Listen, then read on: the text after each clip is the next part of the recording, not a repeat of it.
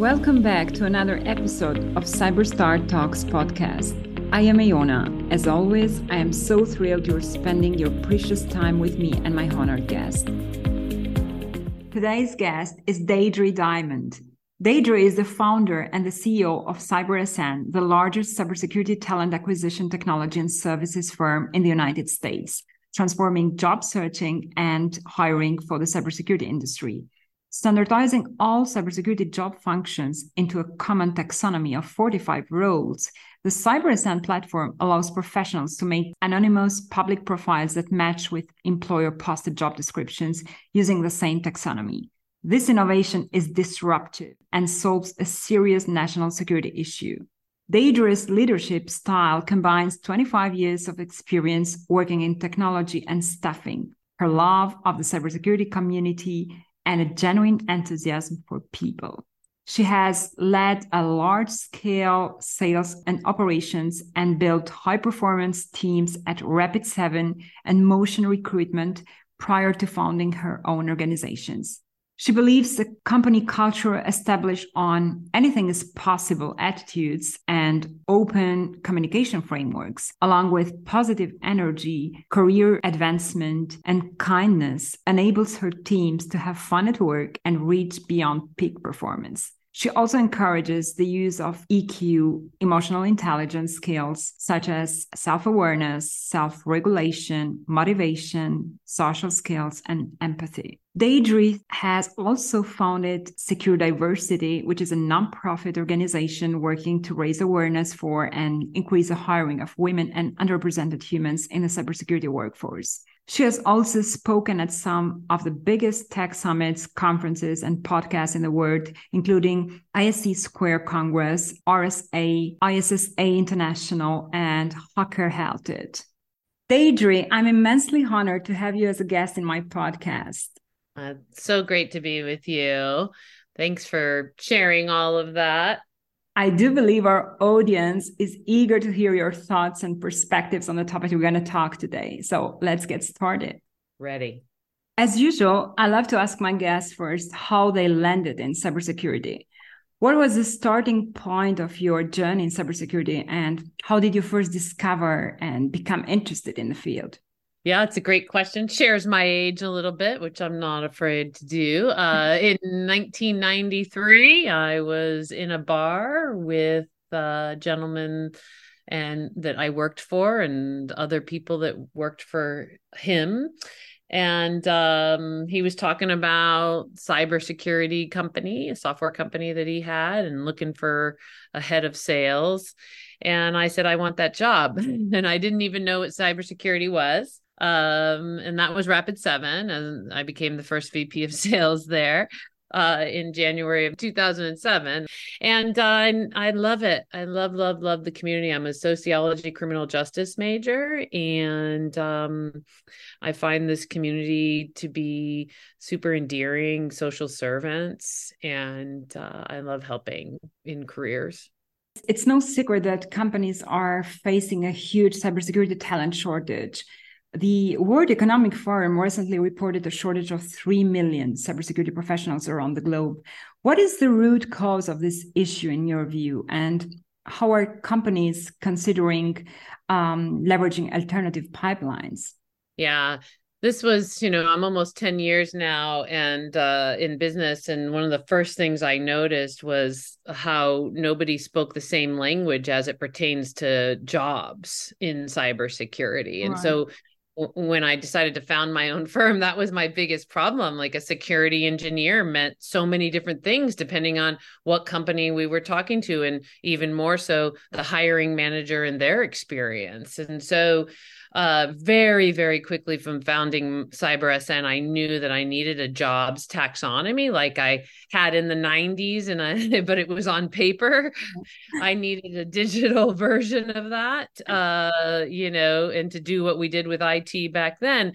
And so, we published a career center quite a few years ago. It's definitely a top resource utilized in the community to say that there are 10 job categories, and there are 45 functional roles today. Now, again, when we started this, it was in the 20s. So 45 functional roles across 10 categories. And the 10 categories today are compliance, defense, develop, educate, manage, offense, plan, research, response, and sales. So, I think the number one problem we have is that the population, the general population, doesn't understand all the types of jobs that we have. Most people think of cybersecurity as a keyboard and a hoodie in a dark room, Absolutely. attacking or defending, which those people exist. And there's plenty of people that attack and defend that don't sit in dark rooms. And then there's plenty of people that do things outside of attacking and defending. And maybe wearing high heels. Yeah, there's so many different personas. Certainly now today, the truth is the original persona is quite true. It's kind of like the original tech person that was back in the late 80s, was sort of one person that everybody deemed didn't need communication skills. Right. Now they're the billionaires of the future. Absolutely true. Knowledge is power, right? And we don't have the knowledge out in the community, whether it's with the US or the world. This is a new industry. It's taken time, and it's continued to understand and to turn it into jobs that are containable and in concept, as well as it's growing at the same time. Do you think that companies are now considering addressing this shortage by tapping into the women talent pool, which so far has been underutilized? Yes. I mean, you'd have to be absolutely, not interested in security to not take half the population as needed to defend, because at the end of the day, even outside of these jobs, it really comes down to all of us as individuals and how we're going to interact in the digital era to create security. And so, yes, we started to see it about, I don't know, out here in the US, I guess when I founded Secure Diversity, it was about 6 years ago. And myself and the others, we all founded within the same year of each other here. WESIS, Women in Cybersecurity, Cyber Jitsu, Women in Cybersecurity Tech. There's many of us. It hasn't been too long. Yeah. And part of that movement started with women in the field wanting more respect, Absolutely.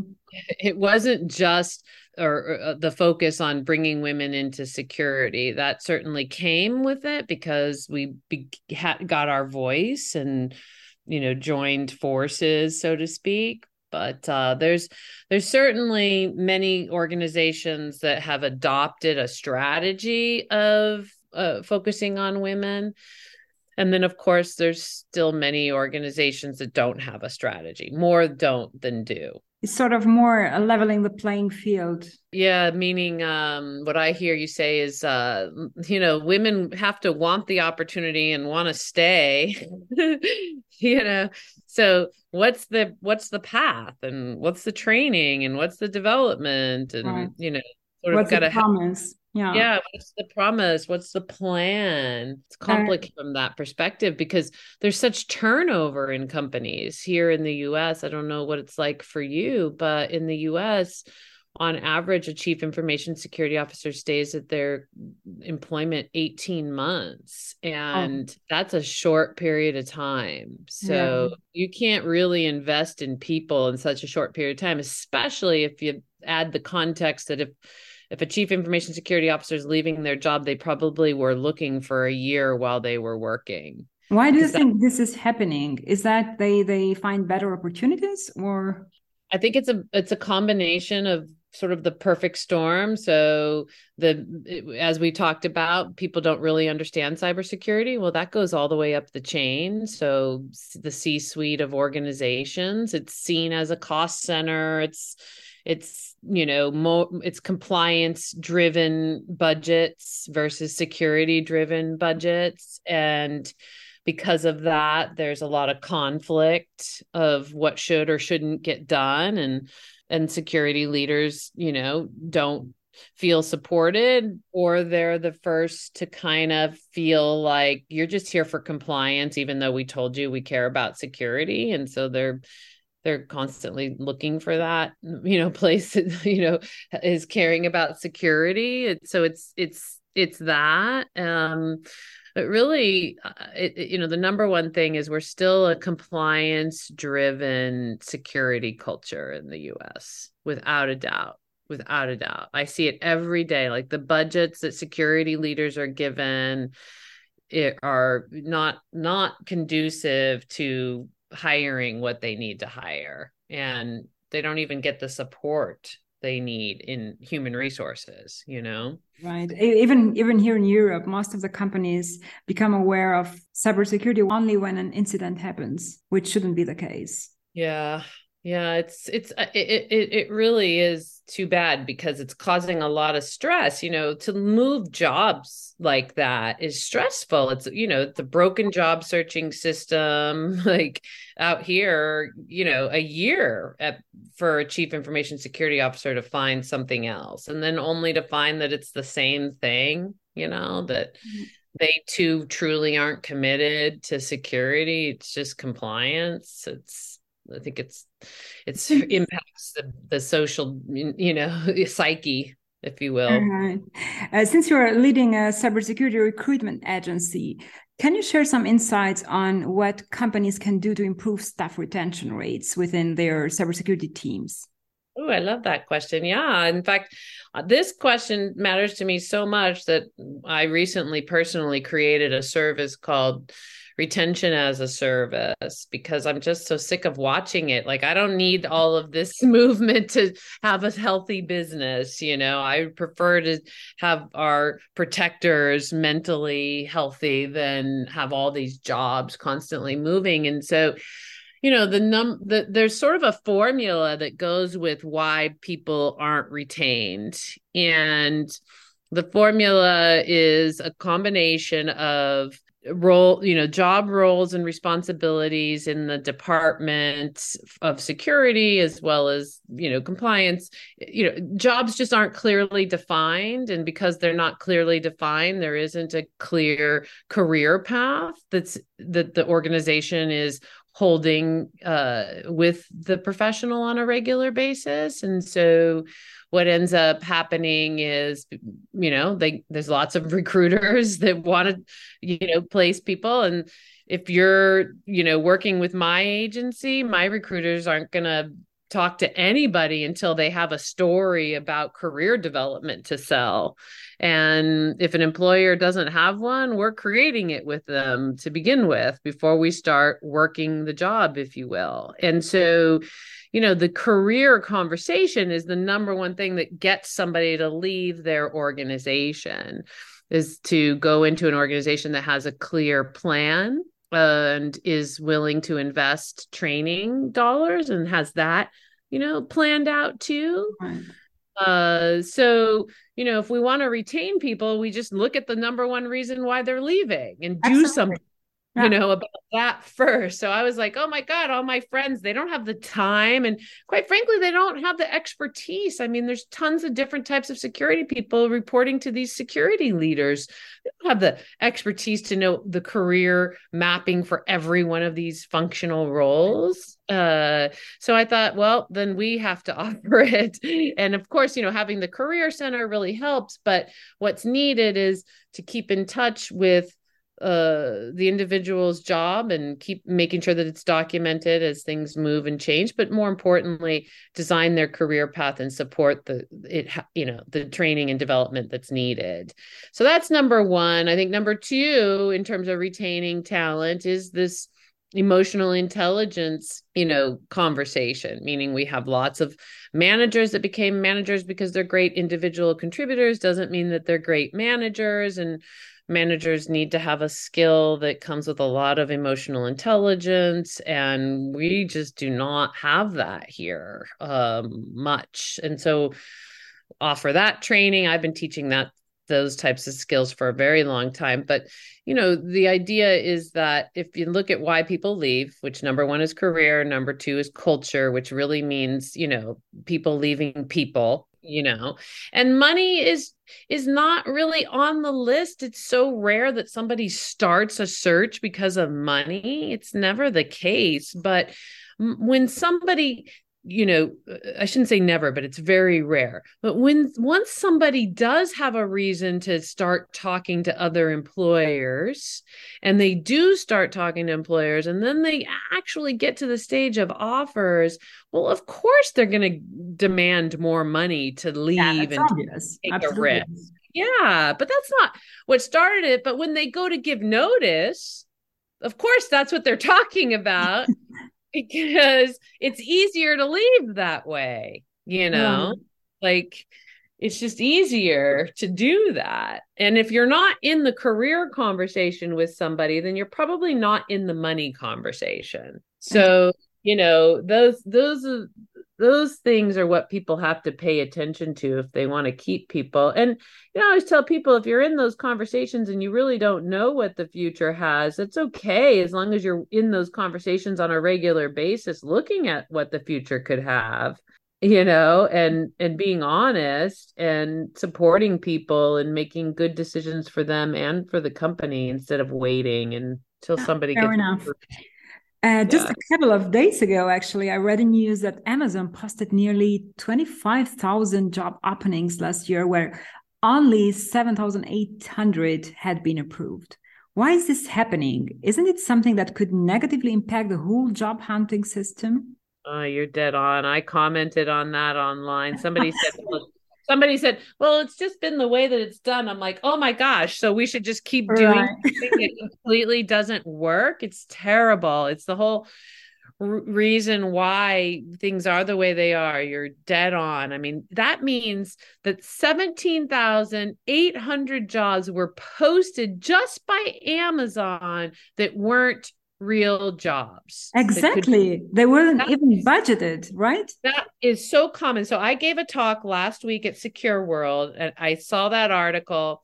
And then I have a bunch of data from our platform. We have right now 190,000 or so jobs on our website, and they're real time. And every time a job goes on the market in the United States, it's on our website, and we keep it for 45 days. But two things we noticed right away. One is people put their job up and they take it down every 30 days. Now, our assumption is that they're putting it back up because the algorithms say if your job's newly posted, it ranks higher. So there's one problem of how dumb this all is.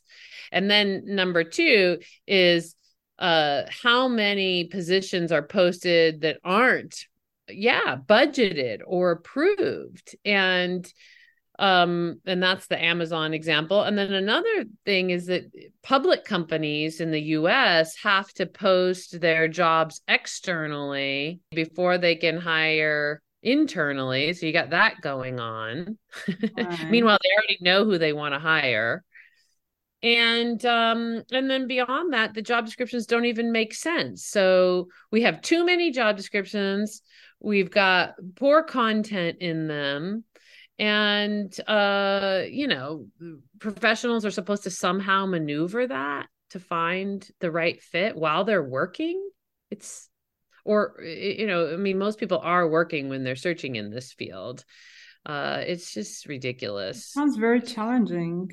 Well, it's why we built our job matching platform, where there's no resumes and there's no job descriptions that don't use the taxonomy. And it's the reason why we can service companies so quickly. It was an internal application for 5 years before I ever made it an application for the world. It is international, and I'm looking forward to more countries using it. It is English speaking today, but at the end of the day, until we stop matching garbage content with garbage content, we're not going to make anything different. So that's what we've been over here doing.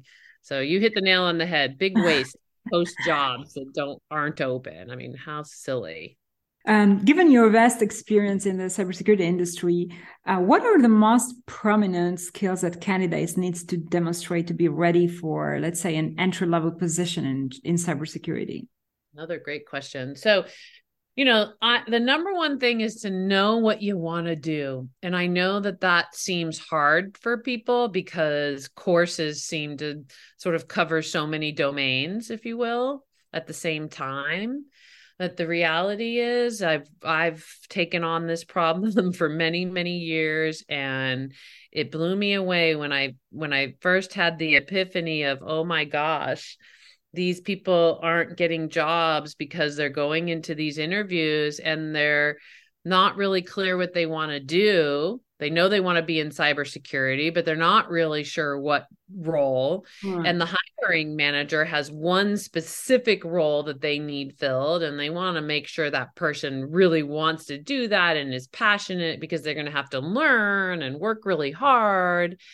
And so when somebody says they're not sure, and then somebody else is only looking for somebody that's sure, and none of that, like, that's just a miss, There's right? no match, yeah. Yeah. So that's the first thing, which is why I created the Career Center. It's free. You don't even have to give me your email, because I want to empower the new to cyber. And in the Career Center, every job function is outlined, and different titles it may be called, and what you're really going to be doing every day, and tools that you'll use, and certifications and things like that.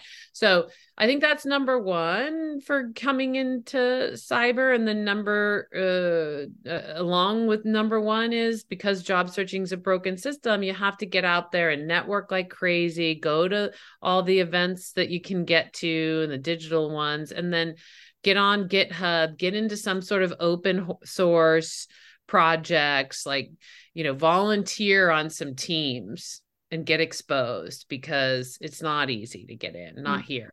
I don't know about there, but not here. Absolutely. Well, and at the end of the day, it's not only about technical skills, right? They also need to develop a set of interpersonal skills. What I suggest often to my mentees is you should be open to learn and adopt a positive attitude. Avoid competing with others. Avoid creating villains in your journey, because at the very beginning of the career, this negative mindset can hinder your progress and make your path more challenging. So instead, just embrace challenges as opportunities for growth, and learn to live with any obstacles that arise, and push yourself to achieve your new 100%. That is so critical. I mean, first of all, the positive attitude, that's like, you don't go far without it. It's the most limiting skill there is if you don't own it, own the skill of positive attitude. So for sure. And then your advice of, oh my gosh, I love it. Don't make enemies. So important. Oh my gosh. I don't know about you, but I've sort of kind of made one in my life. And I wish I didn't, I cleaned it up after a few years because it was so awful. And that's just one. I can't imagine doing, that more. So yeah, there's no reason for it. We're 100% responsible for the relationships in our life. Unless it doesn't feel good. It doesn't feel good, especially if you are at the very beginning of your careers. Yeah, it's just, we have to be problem solvers about relationships as much as we are about, let's say, technology or policies or rules, so yes, that's great advice. And just got to work hard at it. It takes time, but once you're in, you're in. It's the experience that everybody wants, which is why once you're in, you're in. But yeah, it's a lot. Deidre, can you share your perspective on how the role of the Chief Information Security Officer has evolved over the years?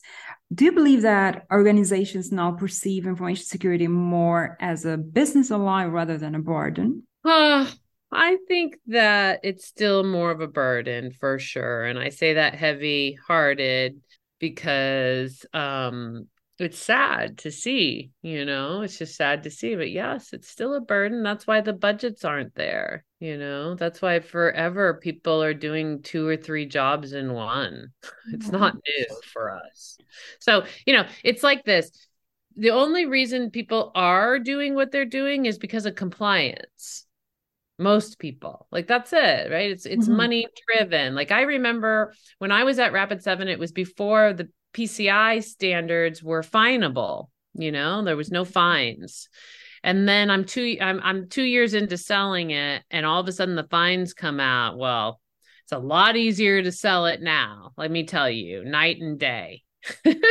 So Yeah, literally, that's true. literally, yeah, literally night and day. And so, that's still the case. In fact, part of the data that I showed last week at Secure World showed that in the last 6 months, since the economic crisis has really, hit the stock market, so to speak, we've seen the jobs that are compliance driven stay steady posted in the United States. Like the amount didn't go up, it didn't go down, it stayed steady. But in the jobs that aren't compliance funded, extreme spike and fall, extreme fall. And so, that's just the way the world works. Money talks. Absolutely. Thanks. And I think it's crucial to change the attitude and the mindset, especially for leaders in cybersecurity. I think we must use a better language that is business driven. We can be talking about IP addresses, right? Right. Yeah, it's really a mindset. And to the defense of the employer, it is very difficult to identify, especially if you're a large organization, to identify risk overall in all categories and to quantify, security spend. Oh, yes. It's very difficult.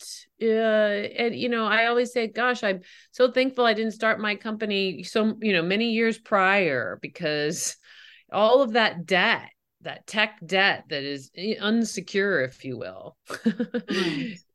is daunting. It is. Never mind how many different veins a company has at that point.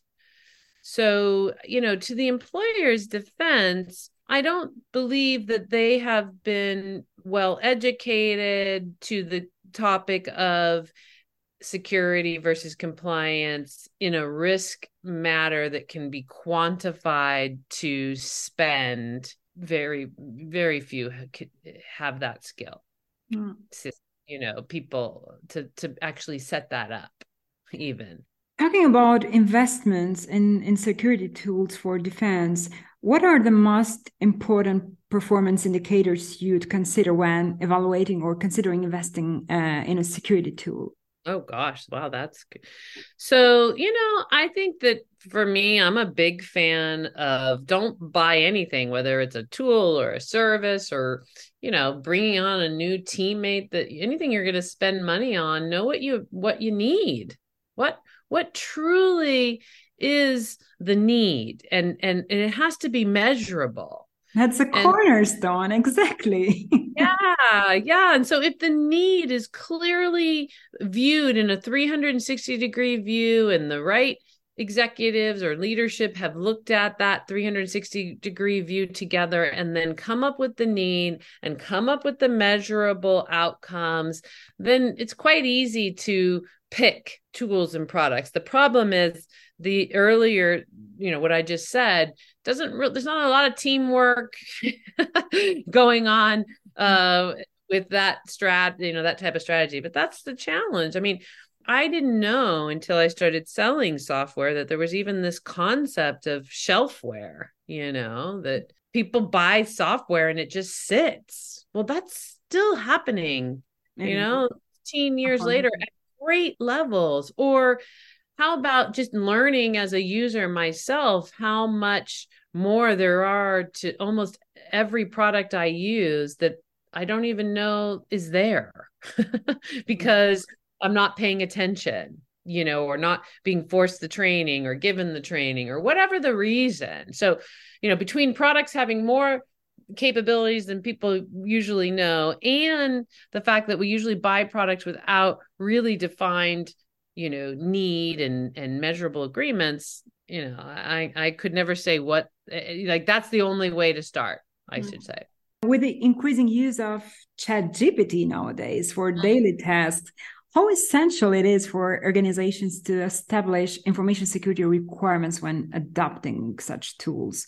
Would you say it's now the time to start developing internal policies and procedures regarding the utilization of AI-based tools such as ChatGPT? Yeah, why not? It's hard to think of things that we don't even know are possible, but why not? I think every organization is already using it. They may not know it. So, for instance, the first thing that everybody's using it for is to replace writing.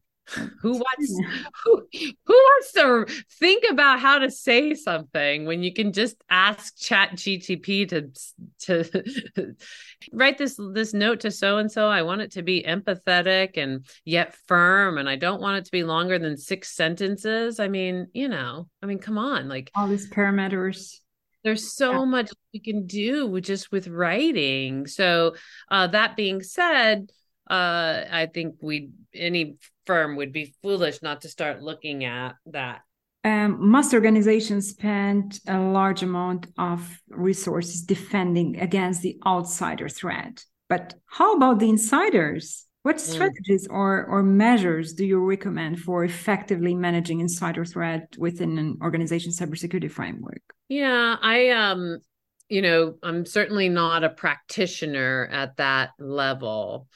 But to the point of what's budgeted and what's not, insider threat doesn't typically fall so much on compliance budgets. At the end of the day, we all know that we're usually hurt by the ones we love, or by the ones that love us, right? Like that saying is super true, as crazy and wacky as it is. And so I think that most insider threat work falls under like identity and access, right? Right. For organizations. And there's a lot there that works and is helpful. But I think that organizations should do more than that for sure. How can hiring practices mitigate this risk?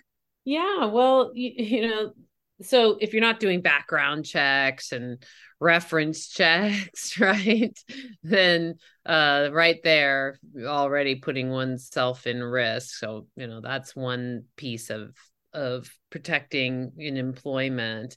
I think the other is to have, regular performance evaluations and regular sort of check-ins of how people are doing. Typically, it's hard to hide a disgruntled employee being disgruntled. Right. Yeah, that's absolutely true.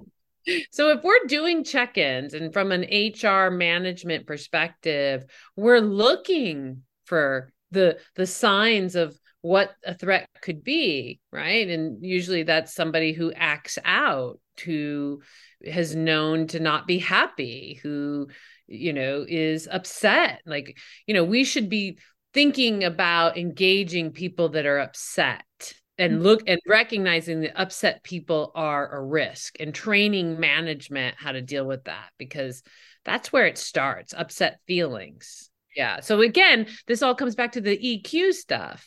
Like, we can continue to make sure we've got the right permissions and the right, and play that needle in a haystack, which we have to, just because of where we're at in society. But at the end of the day, if we just take on the things that we're afraid of, which is people being upset, and how do you deal with that from an HR perspective? If we just own that EQ conversation, we'll see less bad internal actors. Outstanding. Well, Deidre, you are a rare diamond to our industry. Thank you so much for everything you do to support other women and underrepresented groups in this field. And thank you so much for being so generous with your time, despite having a tight schedule.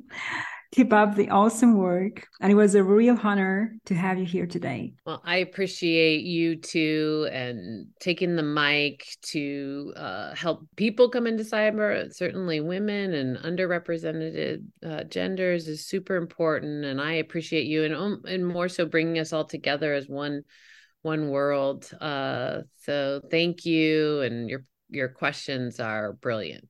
Thank you so much. Thank you for listening to Cyberstar Talks podcast.